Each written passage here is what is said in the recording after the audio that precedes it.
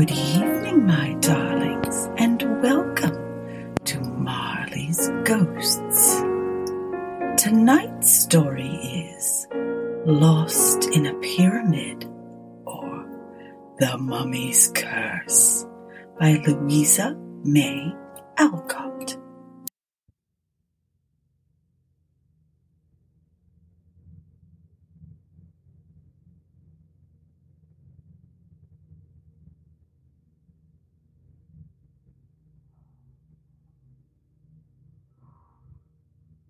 "And what are these, Paul?" asked Evelyn, opening a tarnished gold box and examining its contents curiously. "Seeds of some unknown Egyptian plant," replied Forsyth with a sudden shadow on his dark face as he looked down at the 3 scarlet grains lying in the white hand lifted to him. "Where did you get them?" asked the girl. "That is a weird story which will only haunt you if I tell it," said Forsyth, with an absent expression that strongly excited the girl's curiosity. "Please tell me. I like weird tales, and they never trouble me. Oh, do tell. Your stories are always so interesting," she cried, looking up with such a pretty blending of entreaty and command in her charming face that refusal was impossible. "You'll be sorry for it, and so shall I, perhaps. I warned you beforehand that harm is foretold to the possessor of those mysterious seeds," said Forsyth, smiling even while he knit his black brows and regarded the blooming creature before him with a fond yet foreboding glance. "Tell on. I am not afraid of these pretty atoms," she answered, with an impertinent nod. "To hear is to obey. Let me read the facts, and then I will begin," returned Forsyth, pacing to and fro with a far-off look of one who turns the pages of the past. Evelyn watched him a moment, and then returned to her work, or play, rather, for the task seemed well suited to the vivacious little creature, half child, half woman. "While in Egypt," commenced Forsyth slowly, "I went one day with my guide and Professor Niles to explore the Cheops. Niles had a mania for antiquities of all sorts and forgot time, danger, and fatigue in the ardor of his pursuit.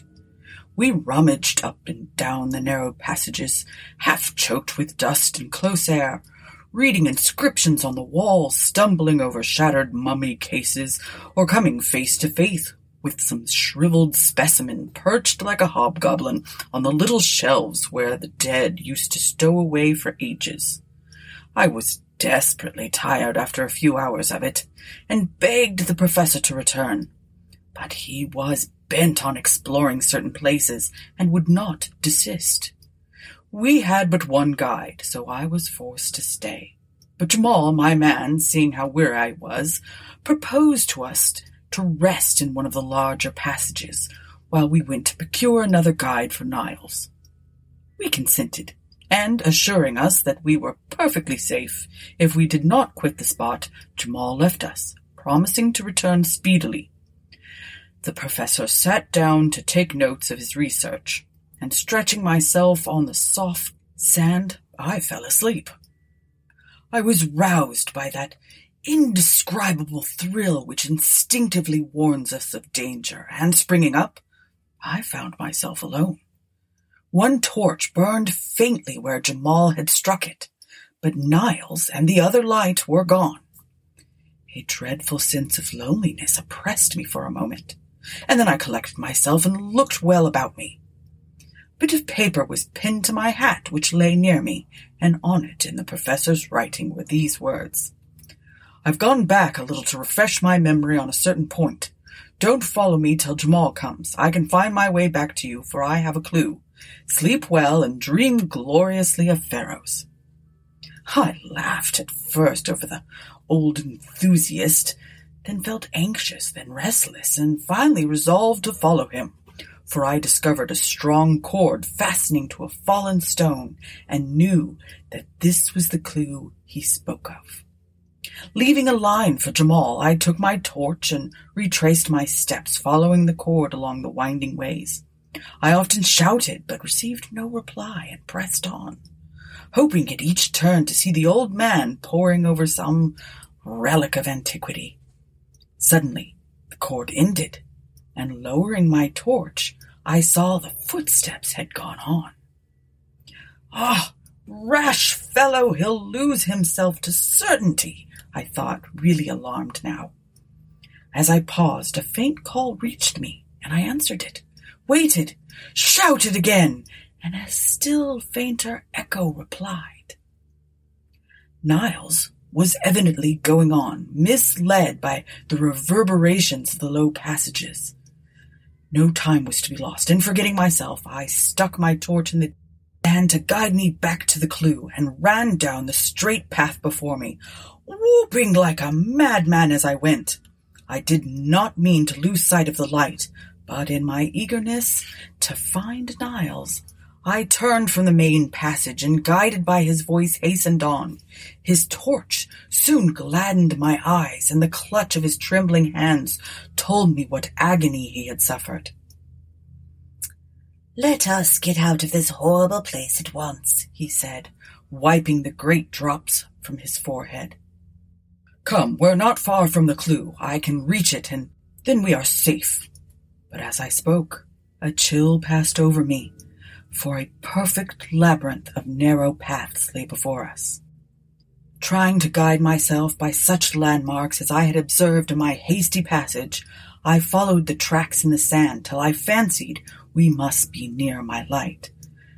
No glimmer appeared, however, and kneeling down to examine the footprints nearer, I discovered, to my dismay, that I'd been following the wrong ones, for among those marked by a deep boot heel were prints of bare feet.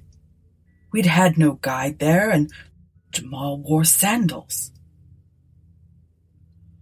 Rising as I confronted Niles with the one despairing word, "Lost," as I pointed from the treacherous sand to the fast-waning light. I thought the old man would be overwhelmed, but, to my surprise, he grew quite calm and steady, thought a moment, then went on, saying quietly, "Other men have passed here before us. Let us follow their steps, for, if I do not greatly err, they lead toward great passages where one's way is easily found." On we went, bravely, till a misstep threw the professor violently to the ground with a broken leg and nearly extinguished the torch. It was a horrible predicament, and I gave up all hope as I sat beside the poor fellow, who lay exhausted with fatigue, remorse, and pain, for I would not leave him. "Paul," he said suddenly, "if you will not go on, there is one more effort we can make. I remember hearing that a party lost as we are saved themselves by building a fire.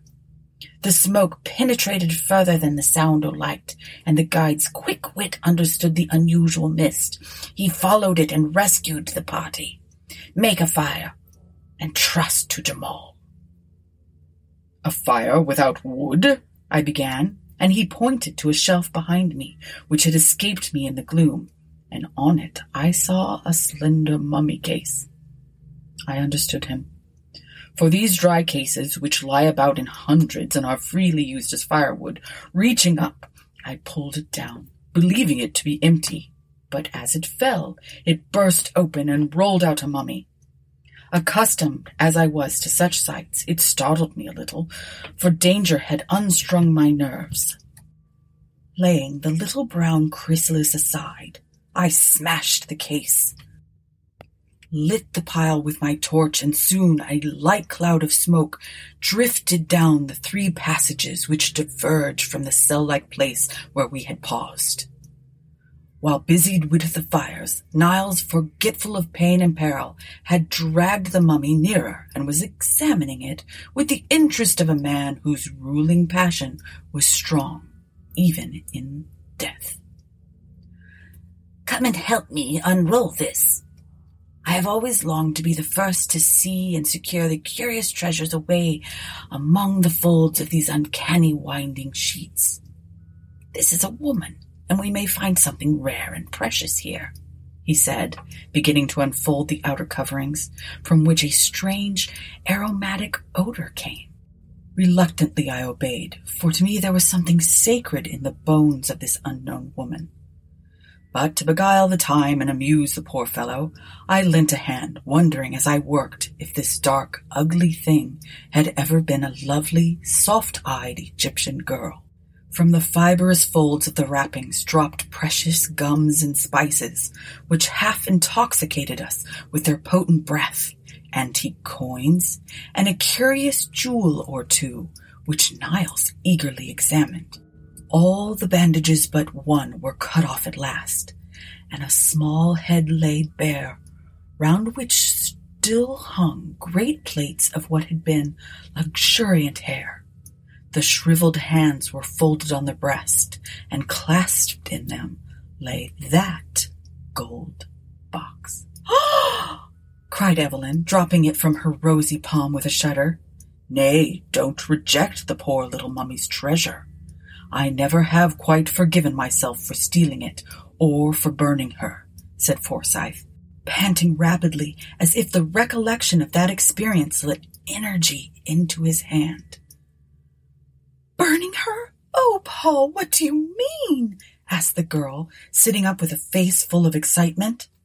"I'll tell you. While busied with Madame la Mummy, our fire had burned low, for the dry case went like tinder. A faint, far-off sound made our hearts leap, and Niles cried out, 'Pile on the wood! Jamal is tracking us! Don't let the smoke fail now, or we are lost!'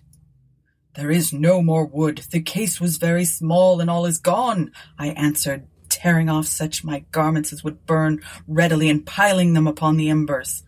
Niles did the same, but the light fabrics were quickly consumed and made no smoke. 'Burn that!' commanded the professor, pointing to the mummy. I hesitated. Again came the faint echo of a horn. Life was dear to me. A few dry bones might save us, and I obeyed him in silence. A dull blaze sprung up, and a heavy smoke rose from the burning mummy, rolling in volumes through low passages and threatening to suffocate us with its fragrant mist.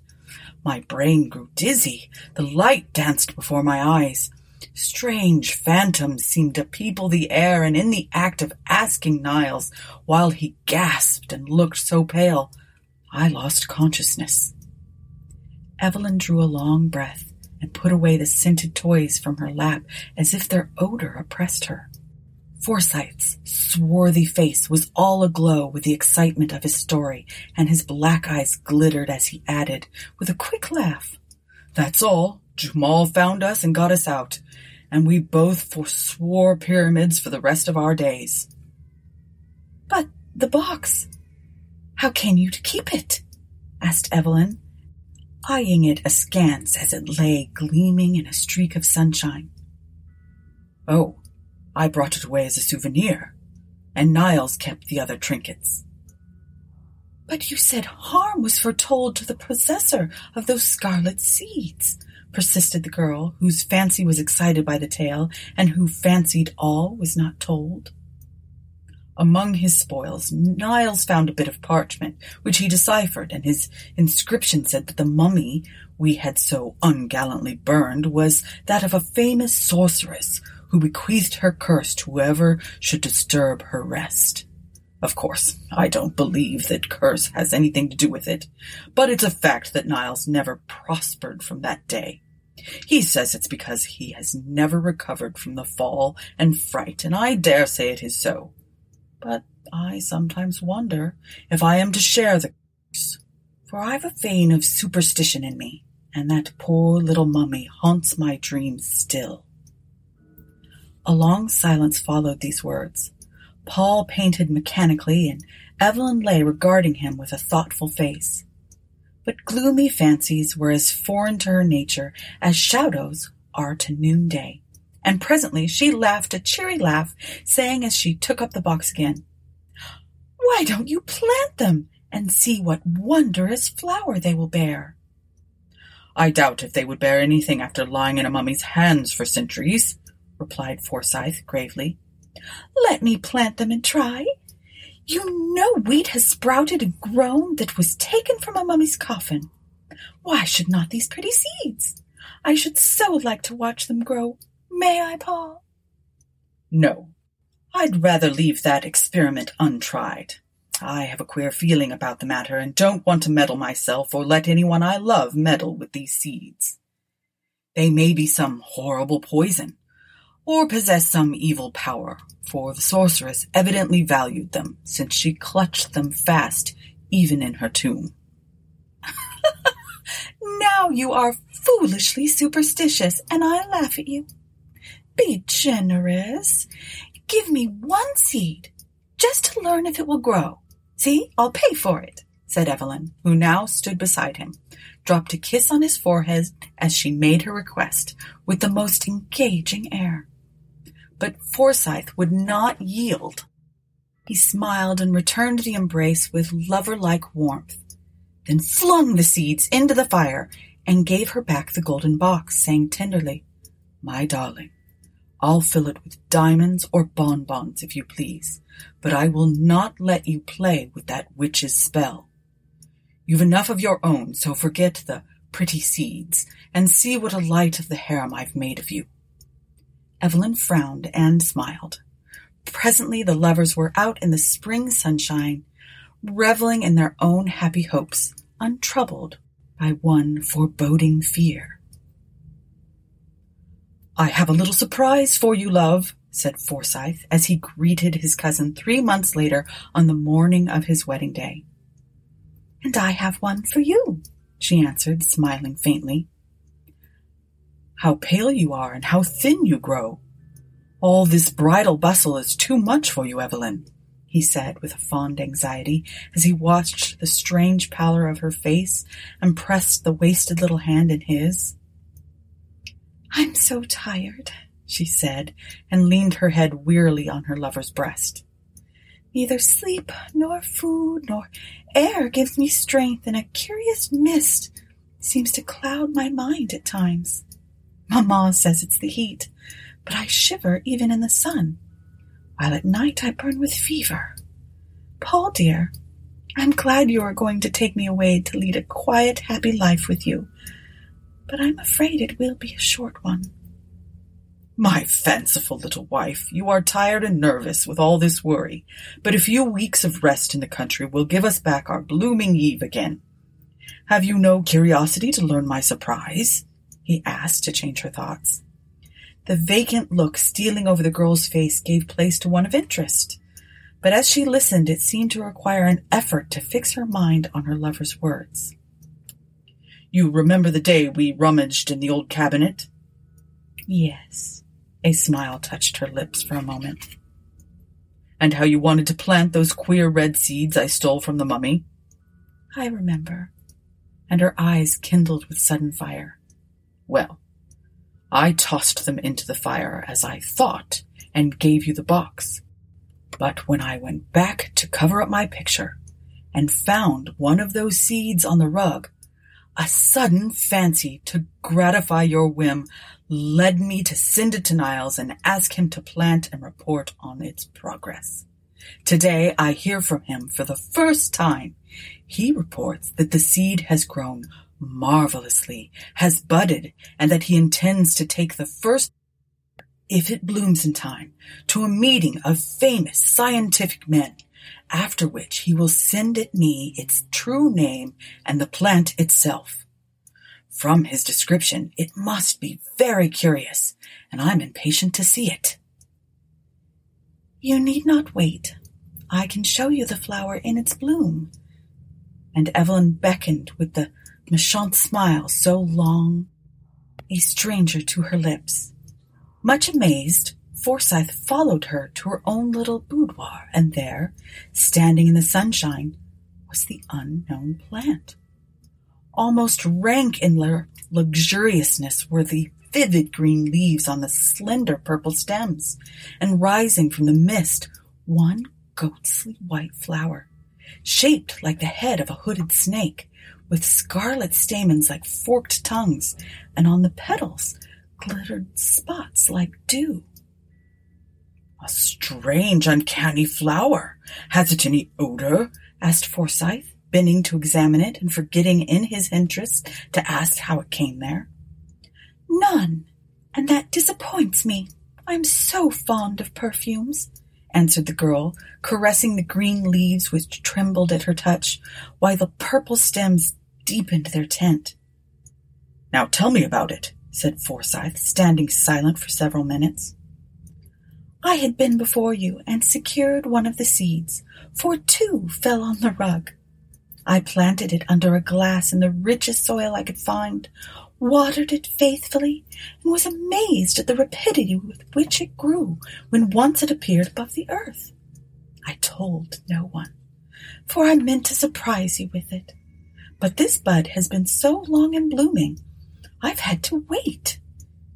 It is a good omen that it blossoms today, and as it's nearly white, I mean to wear it, for I've learned to love it, having been my pet for so long. I would not wear it, for in spite of its innocent color, it is an evil-looking plant, with its adder tongue and unnatural dew. Wait till Niles tells us what it is, then pet it is, if it's harmless. Perhaps my sorceress cherished it for some symbolic beauty. Those old Egyptians were full of fancies. It was very sly of you to turn the tables on me in this way, but I will forgive you, since in a few hours I shall chain this mysterious hand forever. How cold it is! Come out into the garden and get some warmth and color for tonight, my love. But when night came, no one could reproach the girl with her pallor, for she glowed like a pomegranate flower. Her eyes were full of fire, her lips scarlet, and all her old vivacity seemed to have returned. A more brilliant bride never blushed under a misty veil, and when her lover saw her, he was absolutely startled by the almost unearthly beauty which transformed the pale, languid creature of the morning into this radiant woman. They were married, and if love, many blessings, and all gifts lavishly showered upon them could make them happy, then this young pair were truly blessed. But even in the rapture of the moment that made her his, Forsyth observed how icy cold was the little hand he held, how feverish the deep color on the soft cheek he kissed, and what a strange fire burned in the tender eyes that looked so wistfully at him. Blithe and beautiful as a spirit, the smiling bride played her part in all the festivities that long evening, and when at last life and color began to fade, the loving eyes that watched her thought it was the natural weariness of the hour. As the last guest departed, Forsyth was met by a servant who gave him a letter marked "Haste." Tearing it open, he read the lines from a friend of the professor's. "Dear Sir, poor Niles died suddenly 2 days ago, while at the scientific club, and his last words were, 'Tell Paul Forsyth to beware of the mummy's curse, for this fatal flower has killed me.' The circumstances of his death were so peculiar that I add them as a sequel to this message. For several months, as he told us, he had been watching an unknown plant, and that evening he brought us the flower to examine. Other matters of interest absorbed us till a late hour, and the plant was forgotten. The professor wore it in his buttonhole, a strange, white, serpent-headed blossom, with pale, glittering spots which slowly changed to a glittering scarlet till the leaves looked as if they were sprinkled with blood.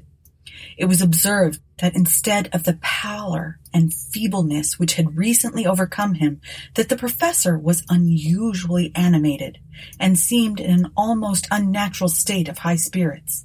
Near the close of the meeting, in the midst of a lively discussion, he suddenly dropped, as if smitten with apoplexy. He was conveyed home insensible, and after one lucid interval in which he gave me the message I have recorded above, he died in great agony, raving of mummies, pyramids, serpents, and some fatal curse which had fallen upon him. After his death, livid scarlet spots like those on the flower appeared upon his skin, and he shriveled like a withered leaf.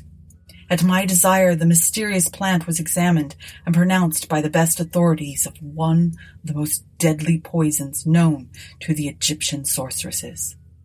The plant slowly absorbs the vitality of whoever cultivates it, and the blossom, worn for 2 or 3 hours, produces either madness or death. Down dropped the paper from Forsyth's hand.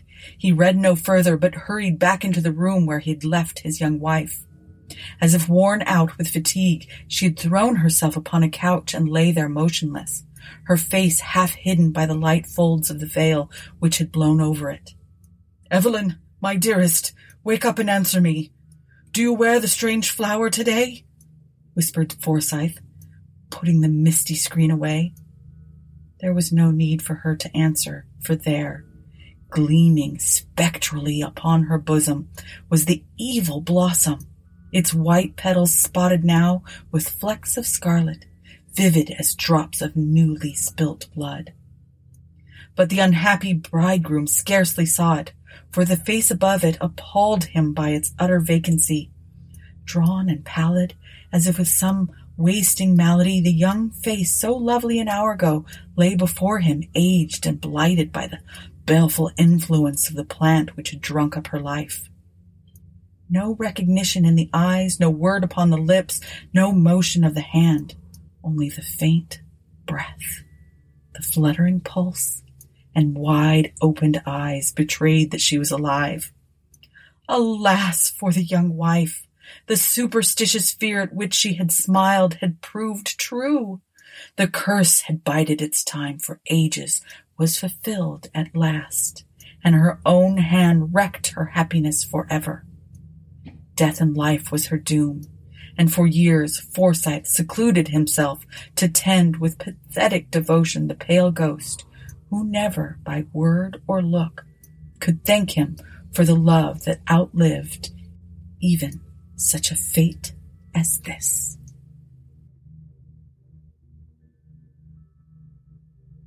Thank you for listening to Marley's Ghosts with me, your ghostess, Deborah Marley.